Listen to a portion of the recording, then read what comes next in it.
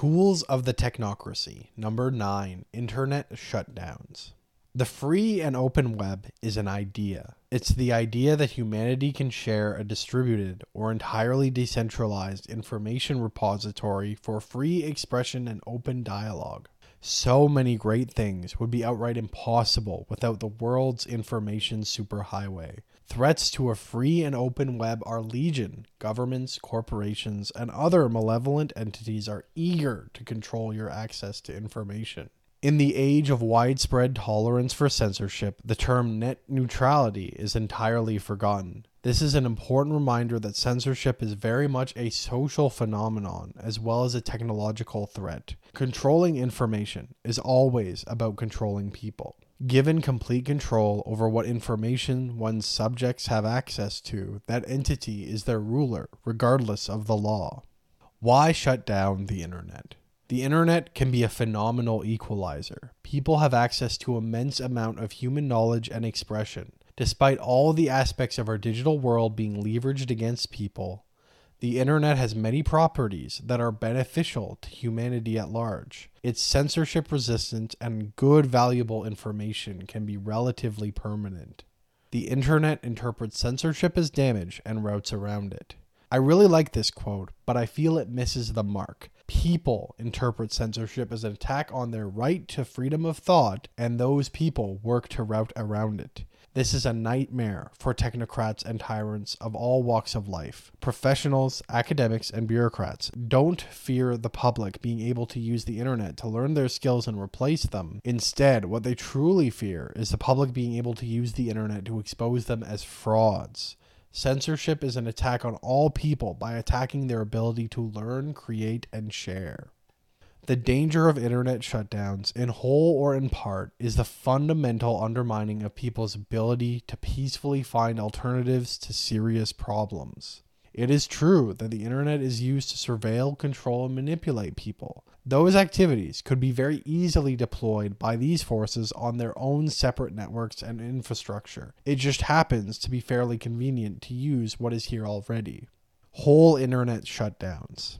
Internet shutdowns are already a well-established phenomenon. Regardless of justification, whole internet shutdowns have drastic consequences on the people and present an overt attack on their civil rights. By denying people's ability to access information, their ability to be heard by the rest of the world, you enable the worst actors to commit their crimes in the cover of darkness.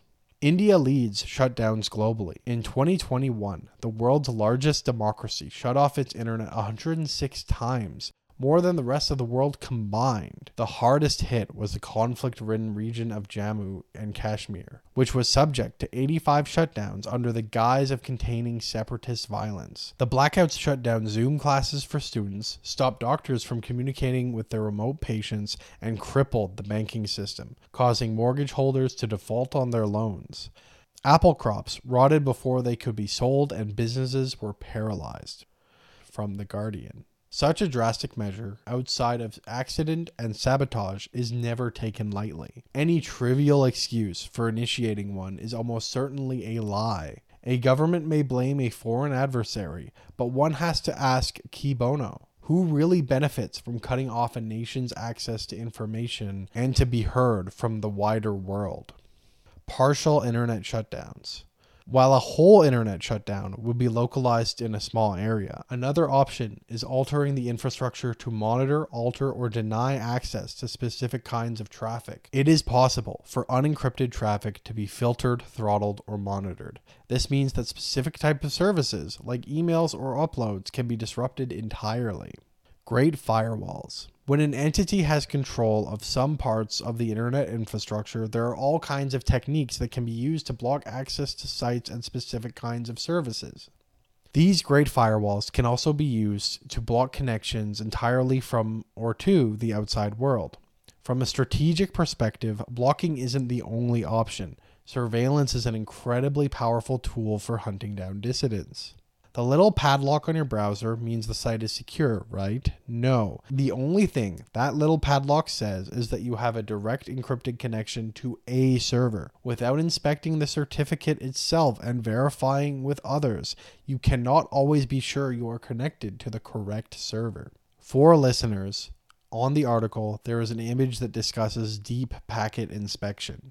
This technology drastically reduces the amount and kinds of services you can trust.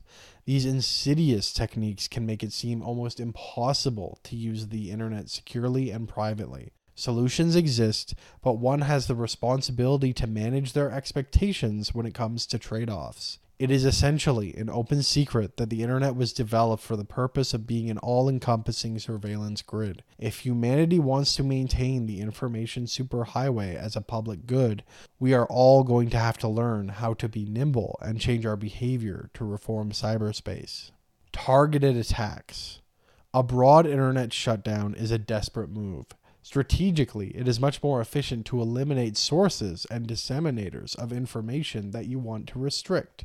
This is exactly why the public at large must constantly be told why censorship has to continue. If people understood the true cost of censorship, no self-respecting person would tolerate it. Cyber attacks. Sufficiently motivated adversaries with enough resources can make keeping a service online very difficult. Just as we are all mortal, no service is truly attack-proof. The cost to fight a cyber attack is always significantly more than the cost to initiate it. Denial of infrastructure. In a deeply troubling response, after both terminations, we saw a dramatic increase in authoritarian regimes attempting to have us terminate security services for human rights organizations, often citing language from our own justification back to us from Cloudflare's blog. In ideal circumstances, such restriction would be impossible. However, as long as the three primary resources of cyberspace, storage, computing power, and bandwidth, are subject to the economies of scale, there will always be powerful incentives to rely on certain entities one way or another. Attacking the people. The people running any kind of site or service are just humans like you and me. They are mortal. Not only that, but they are vulnerable to smear campaigns, threats, and bribes. The infodemic. There is a high demand for people rationalizing censorship. Technocrats, tyrants, and social engineers of all kinds are willing to pay handsomely for, or even fight for, the ability to control people's minds. In today's day and age, it is completely laughable to believe that any of that power will be devoted at all for the people's benefit.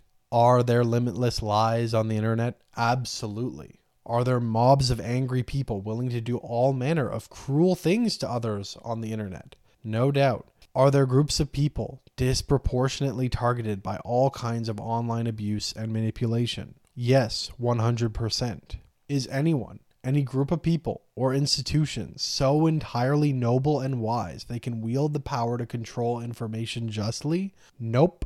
Not now, and likely not ever. Why? This is a reasonable question to ask. It's easy to imagine a society that can decide what forms of expression are most cruel, most egregious, and most harmful, and only limit sanctions to that. The unfortunate truth is that even if that is the case today, there will never be a guarantee that it will remain that way. The slippery slope fallacy can't be applied to events driven by exponential growth or decay. When abuses of power aren't swiftly and harshly punished, future abuses aren't just welcomed, they are incentivized. Misinformation, disinformation, malinformation. These terms are thrown around so casually these days, attributed to so many things it is hard to see them as anything other than thought-terminating cliches. Apparently, they are supposed to mean misinformation, information that isn't true and the people sharing it believe it's true. Disinformation, information that isn't true, but the people spreading it know it's false. And malinformation, information that is actually true, but has undesirable effects, such as loss of trust in institutions, bank runs, or scandals. Ironically, these terms themselves are actually quite dangerous ideas. They presume not just the desirability of information control, but also the outright moral necessity of it. That alone would be bad enough, but having seen how these labels are applied over the last 2 years, they are hardly used fairly at all. These terms are little more than smears by a desperate press that's losing trust faster than they can say Streisand effect. Harassment. Human beings have a great capacity to hurt each other. The internet, like any other tool, greatly enhances this. When someone doesn't take the absolute care to be anonymous, there is little to nothing they can do to protect themselves from the ire of an irate mob, especially a well-financed and motivated one. This makes many people want to rush to suppress any hostile expression. It backfires all the time. Societal rifts need to be healed, not torn further and further apart. Facebook can't handle all the hate and abuse from people on their own platform with state-of-the-art tools. While there may be financial incentives for Facebook to fan the flames, they fail to completely eliminate all kinds of criminal activities from their services. It is highly likely that suppressing all anger and hate is an impossible task. This doesn't mean the hate has to continue to burn. Selectively suppressing anger and hate just fosters resentment and escalates the hate. Instead, empowering people to peacefully negotiate, separate themselves from, or simply accept the differences in society can help. Raising tensions only serves to benefit those who have bad intentions or ulterior motives. Automated extremism. We are not just dealing with small groups of malevolent people. Automated tools exist to flood people with all kinds of inflammatory material. Simply lashing at the people who are confused and angry is blaming the victims. Yes, they often beget more victims, which builds a cycle of an eye for an eyeing each other for a very blind world.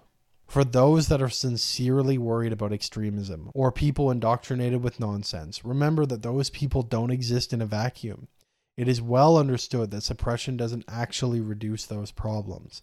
We have seen over and over that all it does is inflame anger and drive people further underground. Exiling those people and demeaning their concerns is incredibly counterproductive. The only reason to take this suppression approach is if there is some part of an associated discourse that you would like to keep buried forever. If that's the case, I am highly suspicious of your motives. What can be done about the anger and hate? You are the solution. You're already a curious and thoughtful person. This is the key to diffusing conflicts in society. While we all have ways we can improve ourselves to be more charitable and understanding with others, you have to take time to be more outspoken to humanize those who are being attacked. Tessalina has a fantastic presentation on this. Solutions for censorship resistance. Build big. Nobody can tackle the threat of internet shutdowns alone. It can be difficult to get people interested in collaborating until it happens.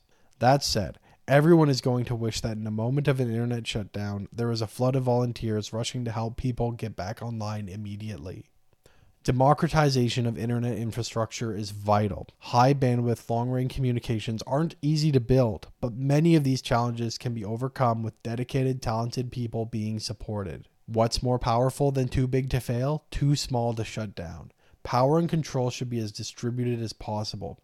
Instead of relying on heroes to have all the answers, we all need to work on solutions that can scale beyond our self-interest and political division. Useful projects. These all require some degree of technical knowledge, but are highly worth exploring. Meshtastic, Yggdrasil, and TildeNet.